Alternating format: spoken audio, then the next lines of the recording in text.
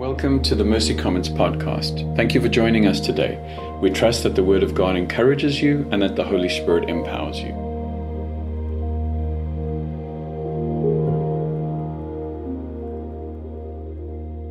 Father, I want to thank you for Karen's diligent preparation.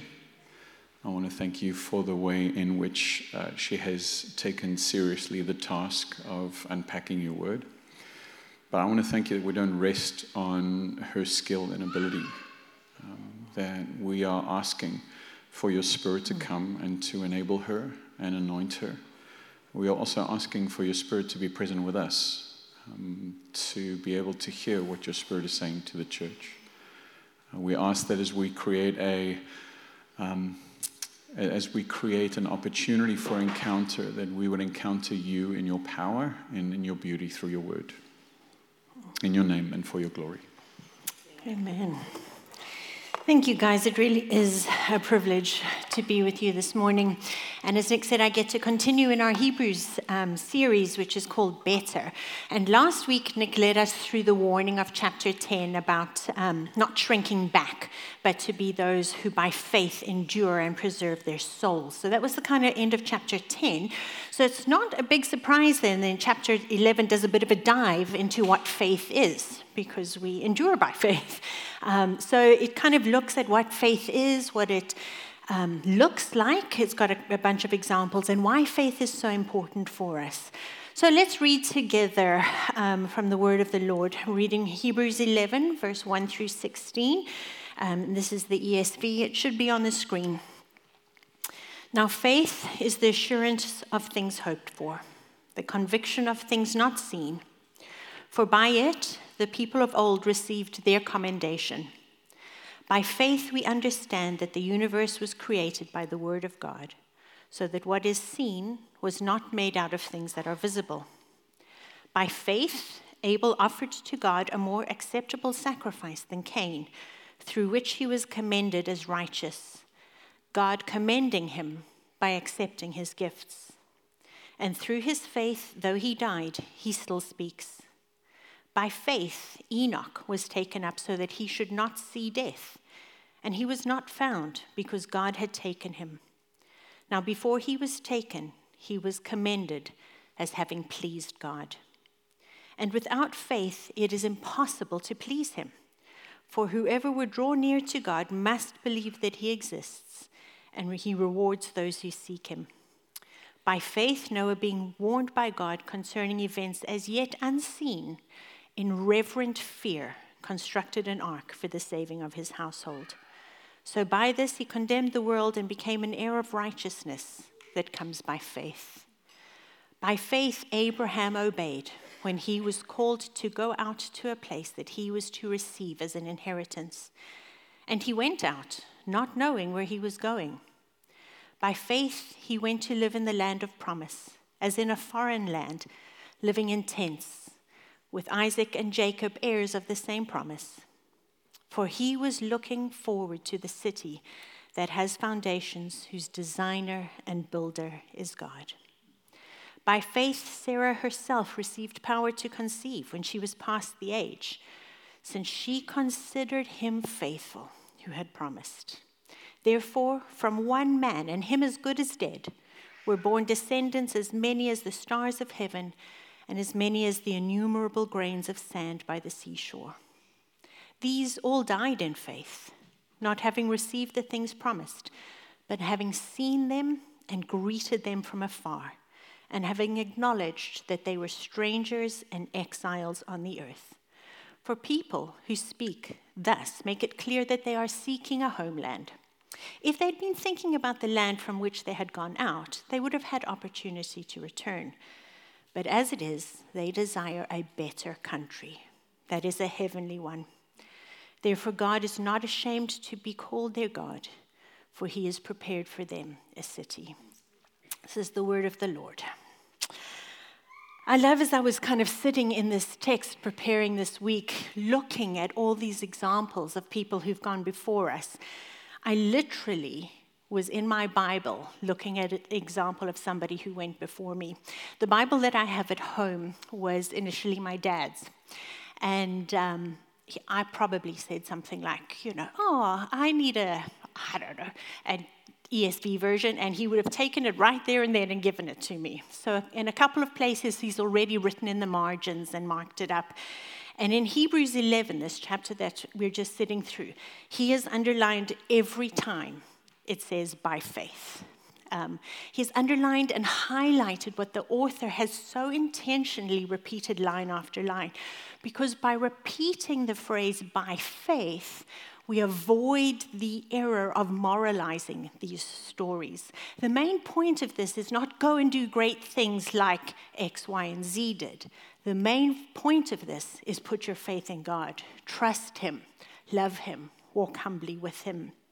So faith is the main theme of this chapter. Incidentally, Romans is the only other book in the Bible that mentions faith more than Hebrews does.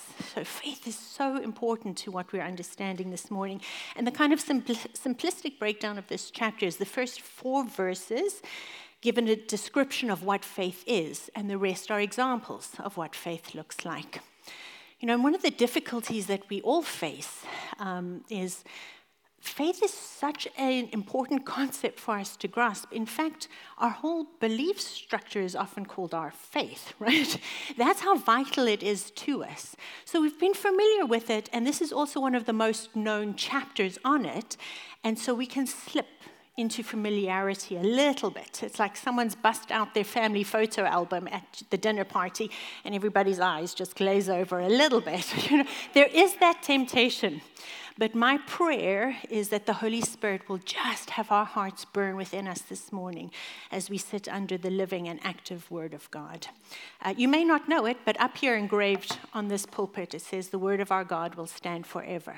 So whenever anybody's preaching here, it's the Word of God that changes and establishes and secures us. So this morning we're going to look at faith, and we're going to look at under 3 headings. What is faith? What does faith do, and why is faith important? So firstly, what is faith? Well, faith, simply speaking, is trusting and believing. Our kids have actually just done Hebrews 11 in kids ministry, and I was teaching them on what is faith, and I sit with these little people in there, and I said to them, okay, you tell me, what do you understand faith to mean? And little hands go up all over the room. It's you trust in something, you believe in something, you know that something is true. And I'm like, yep, that's about all that needs to be said about that. You've got it. Everybody has faith in something. We all start with a set of beliefs, something that we consider to be true, and that determines how we live and the choices that we make. Everybody has faith in something. But probably the way we live is the best indicator of what we truly believe. Just going to set that over there. But when the Bible is talking about faith and what it is that we believe, it means that we take our trust and we place it in something outside of ourselves. We place it in something that is external, something that is eternal. Faith is the conviction that God exists, that he is the creator and ruler of all things, that he's the provider and redeemer of all things, and that he is the giver of salvation through Jesus Christ alone. Faith basically means to believe all that God has said about himself and to take Christ as my all in all. Plus nothing, minus something, I take Christ. This is initial faith. This is the faith by which we enter into salvation. And Hebrews tells us in the passage we just read, faith is the assurance or the substance of things hoped for. It's the conviction or the evidence of things that we have not yet seen. And that assurance or that substance literally means a standing under. So faith is firm ground on which to stand while we wait for the fulfillment of all that God has promised. It steadies our feet, it anchors our hearts while we wait. We wait with faith and patience, and we run with endurance. Conviction or evidence of things not seen. Basically, we believe in things that we cannot see. We believe in a spiritual world. We believe in eternal life. We believe in the things that God has already done that we weren't there to see. So our faith is in what God has done, and our faith is in what God will do. So faith is, secondly, it's based on the character of God. God is who he says he is, and he will do what he says he will do. David said it so succinctly. He said, well, God, you're God, and your words are true. And that is what faith is, the character of God. A believer's faith can never rise higher than their concept of God. A promise is only as good as the one making the promise. So God's character is our foundation for our faith. Tozer says it like this. Faith is not optimism. Our world is kind of likes the idea of faith. You got to have faith. That's fine. That's fine. They don't like to put it in God. But so faith is not optimism, though it may breed optimism. It's not cheerfulness, though a man of faith is likely to be reasonably cheerful. It is not a vague sense of well-being or a tender appreciation for the beauty of human togetherness. Faith is confidence in God's self-revelation as found in Holy Scriptures. So who God is what our faith is built on. Faith is also a gift. The Holy Spirit really gives us the power to be able to trust Christ. We trust him to save our souls. We trust him to keep us from stumbling, and we trust him to present us faultless before the presence of his glory. Ephesians 2 tells us quite clearly in verse 8 and 9, "For by grace you have been saved through faith, and this is not your doing. It is a gift of God. It's not the result of works, so that no man may boast." Isn't God so incredibly kind? The thing that we need to be able to respond to him, he gives us. You need faith to be able to see who I am? I'm going to give you faith. I'm going to uncover who I am before you. I'm going to let you see and recognize the truth. I'm going to help you respond to me. I'm going to help you trust me. Even the part that we have to play, he gives us. He's just so kind to us. So faith is a gift. But as you know, with all gifts, they can be nurtured or they can be neglected. Right? You look at any gifted athlete or musician or dancer, they have fostered and fed their faith for years. And the same is true for the gift of faith that is in us. We can nurture it or we can neglect it. But the good news is that our faith can increase. This gift that we have been given can grow and become stronger. The disciples said, "Lord, increase our faith." It's not a finite amount of faith that is given to you, and that's all you got. Your faith can grow and develop. In Romans 10, Scripture tells us that faith comes from hearing, and hearing from the word of Christ. So one of the ways we can increase our faith is to feed it on the word of God, to feed it on the bread of life. And this kind of makes sense, really, because if faith is based on who God is, the more we know about who he is, the more we can trust him, right? God is good and God is able, but if I don't know that, it makes it really hard to trust him. A number of years ago, Nick and I took a trip. Kayla, who's in our life group, said, "I'm never going on a trip with you guys ever because you seem to have the most ridiculous stories that come out of every adventure." So Nick and I were driving and we were in South Africa, a long kind of road trip, and it was the days before cell phones, for those of you who can remember what life was like when you were really kind of vulnerable on the road, right? If you broke down between City 1 and City 2, you were at the mercy of whoever stopped to help you. And so we kind of, this car, I don't know. It was, who knew a car had bungee cords? Apparently it does, and they can break. So this car had all kinds of stuff. We kind of chugged into one little city. What? Don't correct my story right now. Don't spoil a good story with facts. So we kind of chugged into one little town. The guy was like, "We got to fix this and this and this and this." Okay, great, fixed it. We get on the road and off we go again, and we're doing okay until we kind of slow down to drive through the next town, and suddenly there's a tuck, tuck, tuck, tuck, tuck, tuck, and we're like, "Oh my gosh, here we go again." So you look for the one garage that this one little town has, and in we get, and feeling very vulnerable. And we get in there, and the mechanic comes out, and he listens. He says, "Okay, turn it off, turn it on." He listens again. He says to his helper, "Hey, you, get me the," enter descriptive word, "hammer." So we're like, okay. And he gets under the car and he just goes, dang, dang, dang. I'm like, oh my gosh. He just climbed under the car with a hammer, turned it on, the noise is gone. We're like, oh my gosh, look at what you just did. So, apparently, when the other guys had put the engine back together, they put the fan case in and bent the fan case, and it was fine while we were driving because the air was cooling the car, but as we slowed down to go into the town, the fan turned on and was hitting the fan casing. And this guy just knew what it was, beat it out, and we were good to go. But let me tell you, I didn't have much faith in this man. I did not have a lot of trust in him because I didn't know him. I didn't know if he knew what he was doing or if he was just seeing an opportunity to take advantage of vulnerable travelers here. But now I know him, and if I go back into that garage again, I'd be like, it's okay. I know this guy. I know he's going to do good with me.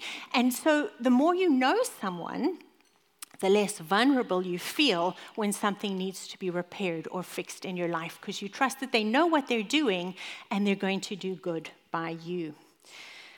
So what does faith do then? This is what faith is. What does faith do? Well, first of all, faith reorders our affections. We are saved by faith alone. Scripture says, what must I do to be saved? Believe in the Lord Jesus Christ. That's it. That's what we do to be saved.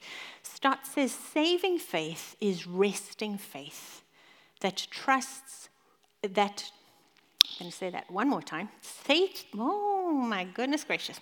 Saving faith is resting faith, the trust that relies entirely on the Savior. There's nothing we bring to that. We rely entirely on the Savior.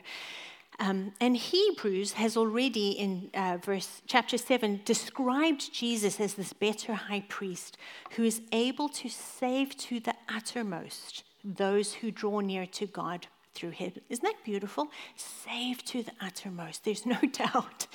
There's no wandering. Save to the uttermost. When we come to saving faith, we fall into the arms of Christ, trusting him alone to rescue us. When we fall into his arms, it links us to him. We literally become in Christ at that point. And when we are in Christ, all the blessings that are Christ's become ours. Because we are in Christ, there is no condemnation. There's nothing that ever can separate us. We are sons and heirs. We are fully assured of resurrection and glory, and we have the companionship and the comfort of the Holy Spirit. We are in Christ. And if we look at this language of salvation, it's very, very intimate. It's very affectionate. Draw near, come in, love, adoption. It's not legal language, it's familial language. It's about our affections. Our adoption is the most precious manifestation of God's grace towards us. Packer says, to be right with God, the judge, is a great thing. That is a great thing. But to be loved and cared for by the Father is greater. This doctrine of adoption fulfills our deep need to be seen and known and loved. And because he first loved us, we are then able to love him back. So our affections are reordered. It's what faith does for us. This is the initial faith, the faith that draws us into God to believe that he exists and he rewards those who seek him. This is the faith that changes our affections and helps us to trust and love God on a very deep, very intimate, very personal level. So faith reorders our affections. Faith also reforms our actions. This is ongoing faith. It's the faith we exercise every day. We come into faith by believing the gospel. We walk every day of our faith journey by believing the gospel. We choose again and again every day to believe the truth of the gospel. 2 Corinthians in verse 7 reminds us that we walk by faith, not by sight. This journey that we're on is a walk. And I love this because it introduces this idea of traveling. It's a steady advance in spiritual things. It's a life that's lived out in submission and surrender to God. Now, walking by faith does not mean that we will never, ever have doubt or fear or sin again. We know that that's not true in our own lives. We see that that's not true in the lives of the matriarchs and the patriarchs. But what it does mean, what faith does mean, is we take those doubts, we take those worries, we take those fears, and we take them to God. We allow the word of God to wash over them, and we cry out to God in our unbelief. A couple of times this morning, we've even talked about the life group curriculum that we're going through right now on worship, and we just did the one on lament. And you take what is real and hard, and you take it to God. That's the difference. We don't, our kind of society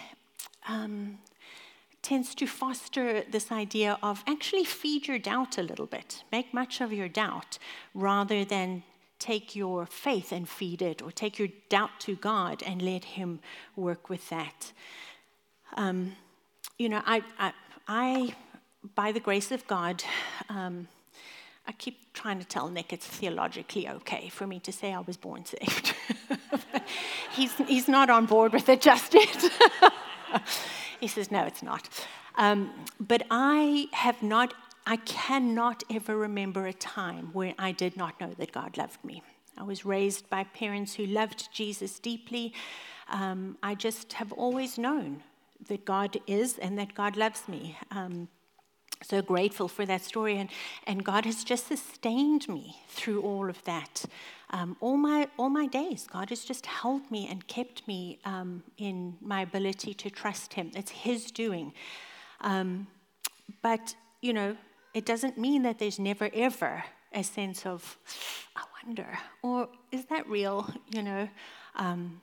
Not often, but when they come, they come.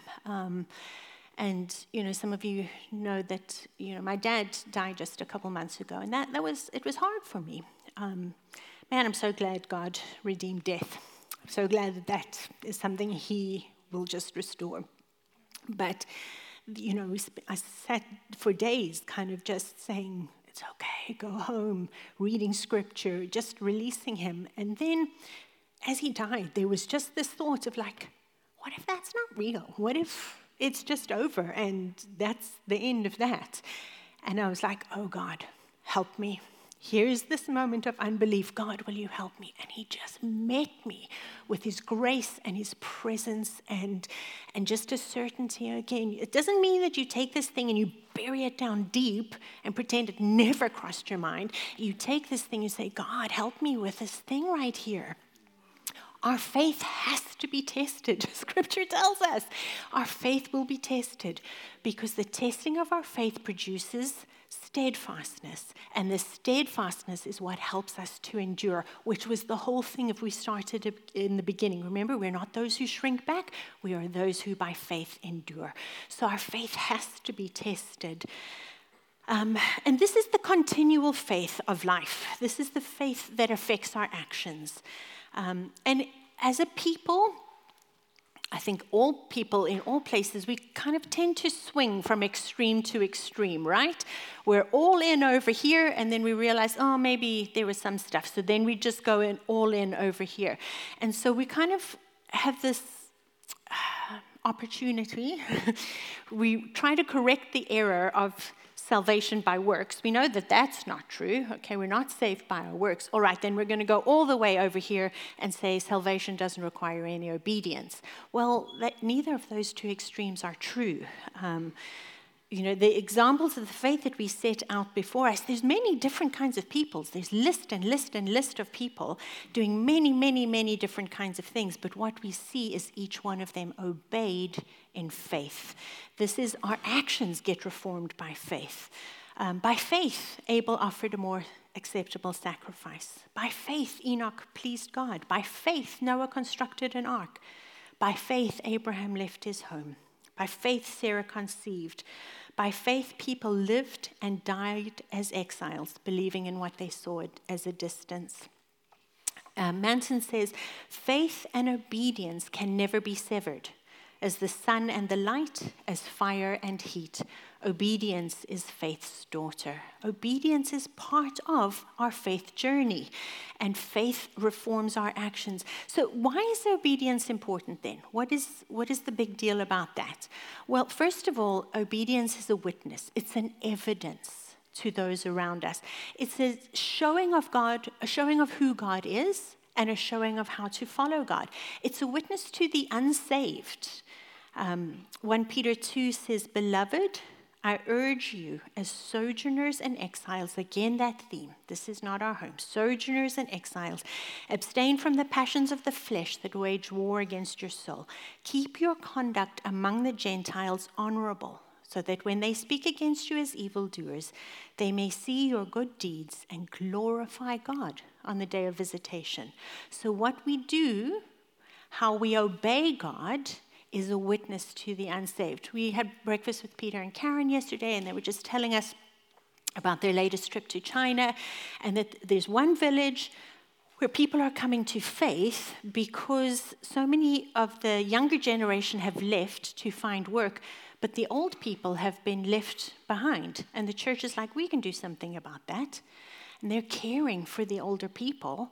So by obeying God's word to be a blessing to the city in which they live, they are showing who God is, and people are coming to faith.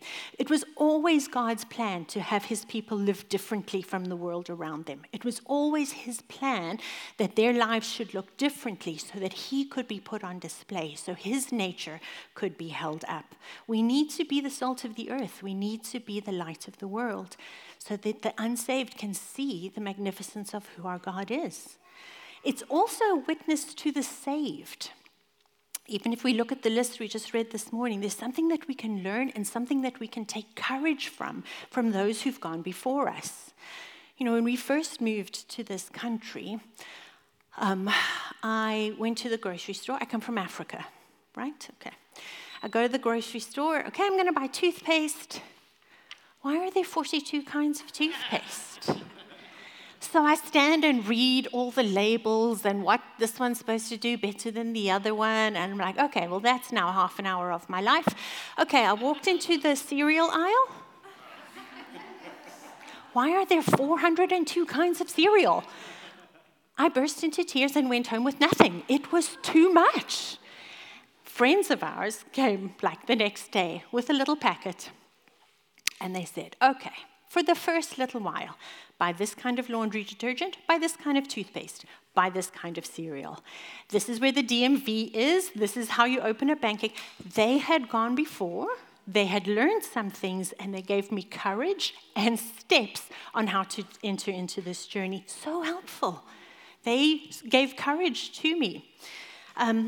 I read an interesting article this week. This lady's name is Kelly Wellenbach, and she's written this article kind of lamenting how many young people are turning away from their faith. And there were some really interesting comments that she made. And she said evangelism doesn't always look like revival nights or youth group invitations or mission trips. Most of the time, it's a steady witness of long obedience in the same direction. While some say this is passive, this is the hardest kind of obedience. It's difficult to show up for church every Sunday morning when your friends are sleeping in. It's difficult to disciple your family when others look like they are having more fun. It's difficult to boldly proclaim, if it's just me, Lord, still I will follow you. Gen Z needs the kingdom of God active in the lives of the saints. They need to witness genuine countercultural faith. We need the saints to come around us, to pray for us, encourage us, and model a life we cannot help but emulate. Faith and obedience is a witness to the unsaved and to the saved. Obedience is also worship. It pleases God. It's an intentional honoring and submitting to God. Anytime we choose to take ourselves off the throne of our lives, anytime we choose to take ourselves out of our own center, we're making room for God to be glorified. We're trusting and yielding to God as God. It honors him. It makes much of him. Faith gives us the strength to obey. Faith also gives us the willingness to obey. Because our affections have been changed, we get to obey as sons, not as slaves. We get to obey out of choice and love and out of desire and reverence. But obedience is hard and faith is scary. That's just it. That is just the truth. It is, and it's just always going to be that way. Faith is scary, obedience is hard. We moved across the world with no home, no job. We'd exercised some moments of faith before. You would think maybe the next thing God asked me to do, I'd be like, sure, got it, no problem. Not quite so much. Obedience is hard. It is hard. I don't want to do some of those things. And faith is scary. In one time that we were in a gathering, and it was just an extended period of worship, and it was just, praying over some people who'd come forward to receive prayer. And one of the girls that was up there is, she's a fantastic singer. I mean, really, really good. And I feel God say to me, I want you to go sing over her. I'm like, God, you have got to be kidding me. This is the stuff of nightmares. Singing and dancing in public is the worst for me. And God says, go and sing over, not just Joe Schmo over there, go and sing over the best singer in the room. I'm like, God, come on. That's too much. But with trembling, faltering, bad keys all over the place, I just said, okay, God, what have I got to lose except my pride right here? So I sat down next to her and I just started to sing very quietly. And she just broke and wept and wept and wept. I didn't know what God was doing in her, but God knew what he was doing in her. And he gave me the opportunity to be a vessel to minister to her through a simple act of obedience. It's worship for God, but it's still hard for me. And let me tell you, start with the small things.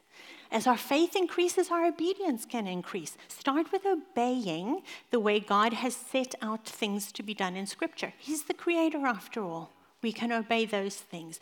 And then take small steps of obedience when we feel the prompting of the Holy Spirit.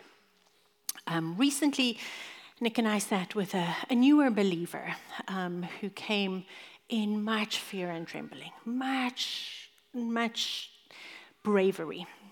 This person had sat with us before and said, I just want to hear the voice of God. I don't feel like I'm hearing the voice of God. And we talked through that. And then this young believer did hear the voice of God. And the voice of God came and said, this area of sin over here, let's bring some conviction to that. Let me help you get rescued from that. And then the voice of God said, now I want you to go and confess.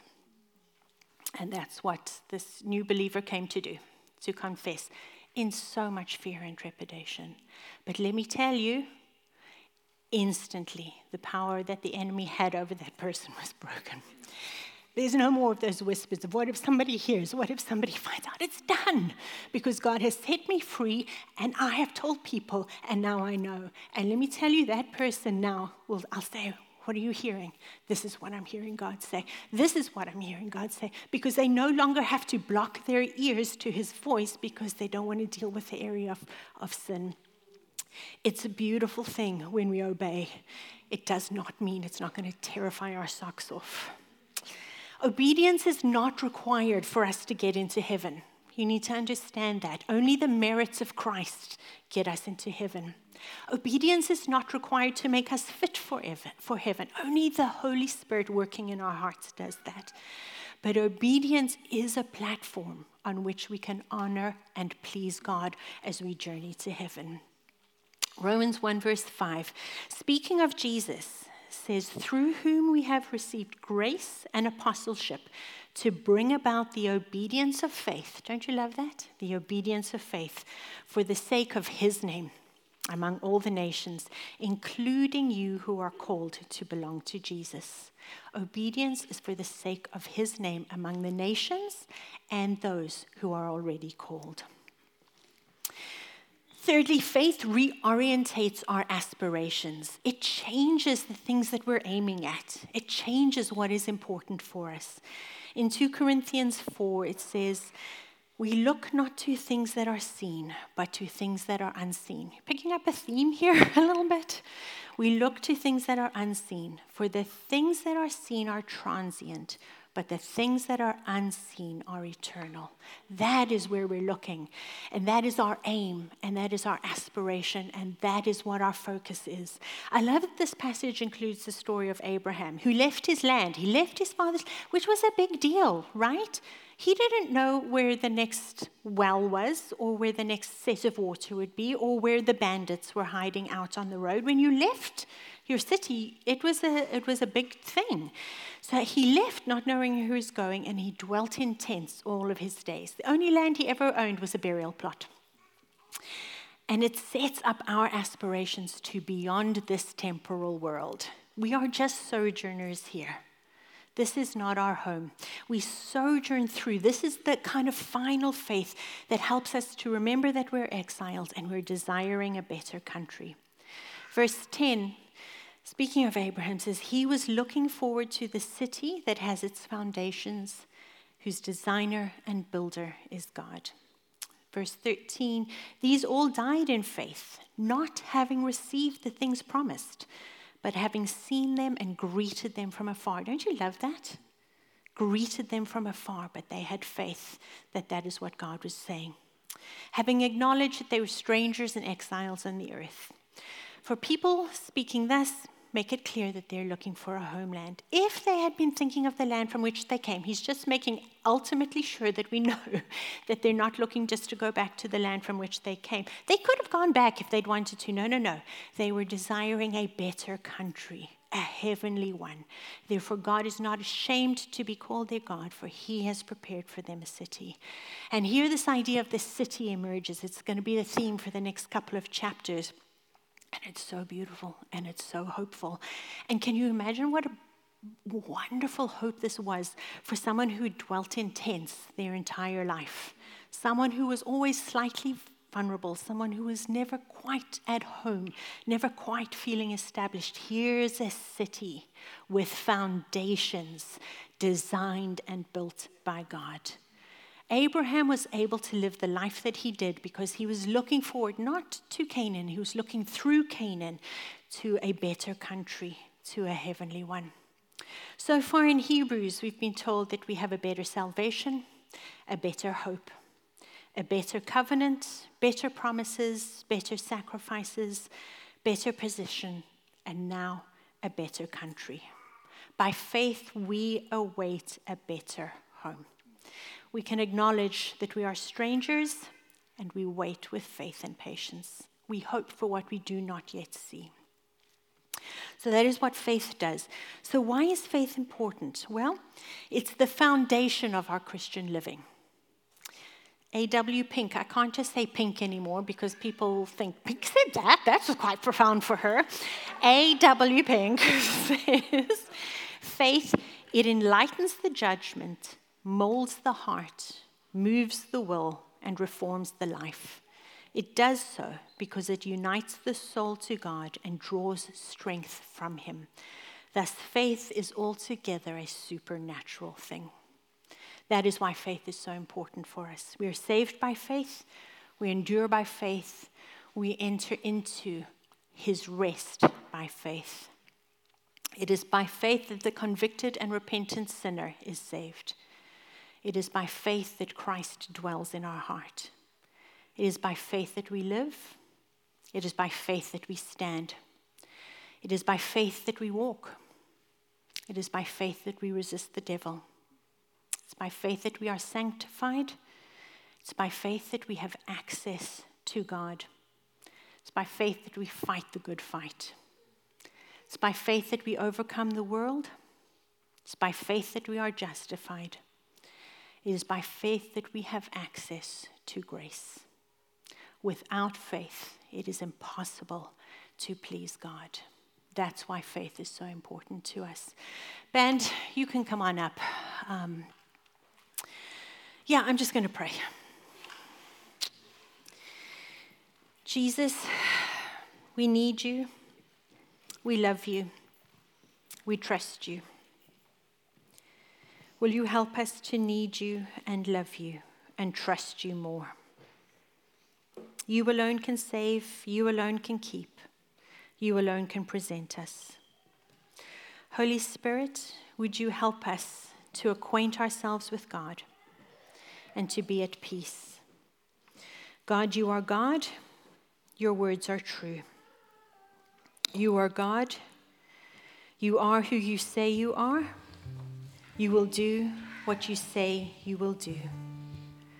Please, Holy Spirit, will you increase our faith? Will you increase our view of God?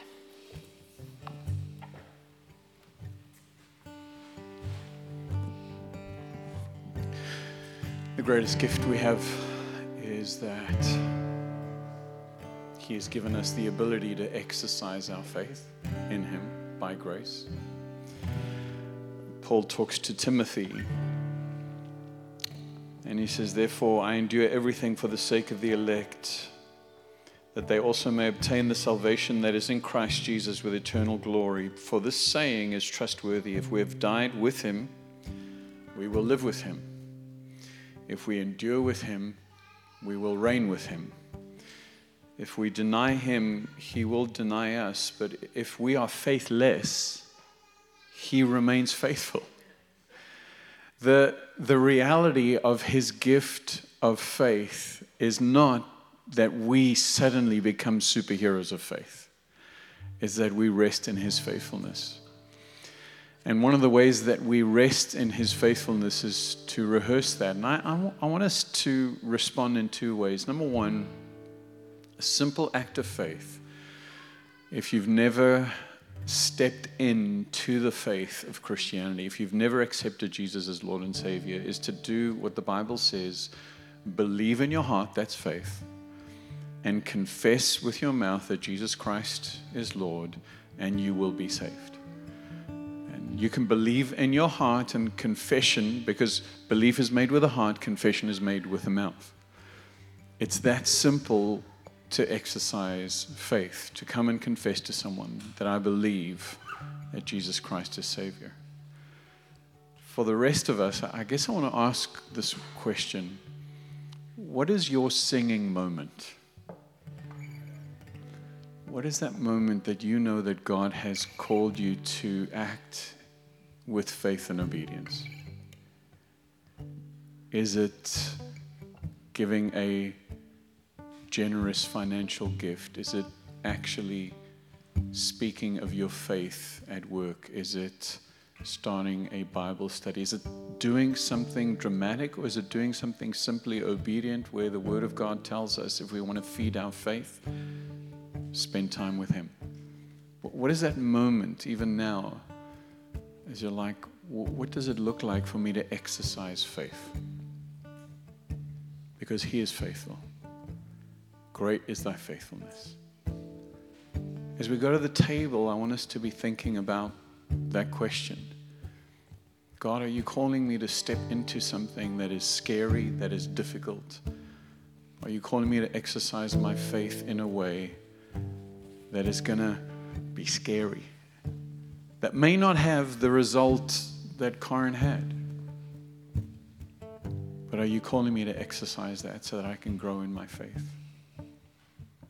Let's go to the table. There's a table at the back, a table at the side. There's wine here at the front. Let's bring the elements back to our seats and we'll take communion together.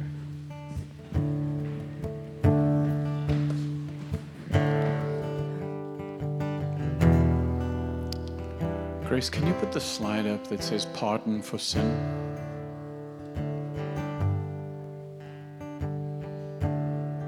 Would you stand with me? Michael's got something to encourage us with, and then we're going to take communion. Hey, thanks. I don't like to do this, but Singing moment. that's my singing moment. That's right. So typically we hear the verse, faith like a mustard seed can move a mountain, and you expect that to be like, hey, just have a little bit of faith, I can do something powerful and brave. But in my life, typically that means like, I just have enough faith to turn to God with this, right? Sometimes trials come and things get really crappy or really incredibly terrible in your life, and like maybe you're not going to move a mountain with that faith, but just have enough faith to just approach the throne. Yeah. Our response is to go to God. He moves the mountain. Our exercise of faith is to go to Him. The words of that song say, pardon for sin and a peace that endures, thine own dear presence to cheer and to guide. We hold in our hand what represents our pardon for sin. We hold in our hands the broken body of Jesus, and we hold His shed blood. Let's take His body.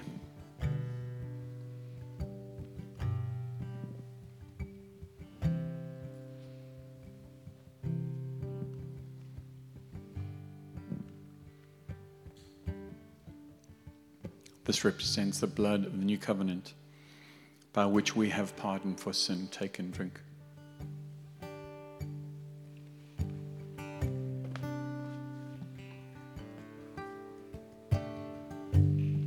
There's something unique about what the church has done for over 2,000 years, because in reality what we are experiencing is the presence of God in the act of communion. That Jesus is present with us, His body, Him being the head of the church. As we take this, His presence is here to cheer and to guide.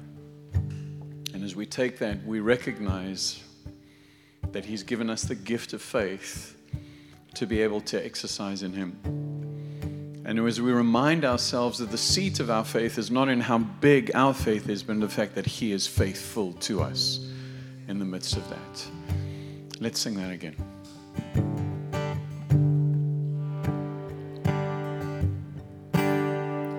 Great is thy faithfulness, great is thy faithfulness, morning by morning, new mercies I see. All I have needed, thy hand has provided. Great is thy faithfulness, Lord, unto me. Father, thank you that all we have needed, you have provided. You have provided your sacrifice. You have provided access to the Father. You have provided a body of believers that can stand with us when our faith is fragile and failing. And I pray that as we step out, we would step out knowing that you are the one that is faithful. And you are the one that enables us to stand. And you are the one that takes a little mustard seed of faith and moves mountains. God, I want to pray for your rich blessing upon these men and women. And I want to pray that as they go out in faith, that they would take risks of faith this week and see you move with power and authority. Amen. Thank you so much. We have leaders to my left, to your right. We would love to pray with you if you're going through a time of difficulty or trial. Maybe you've never asked for faith. Maybe you've never said, hey, I want to put my faith in Jesus. These men and women would love to lead you in that way. Maybe you need someone to stand with you in your fragile or feeble faith. We'd love to pray for you. For the rest of us, let's go out there and be the church.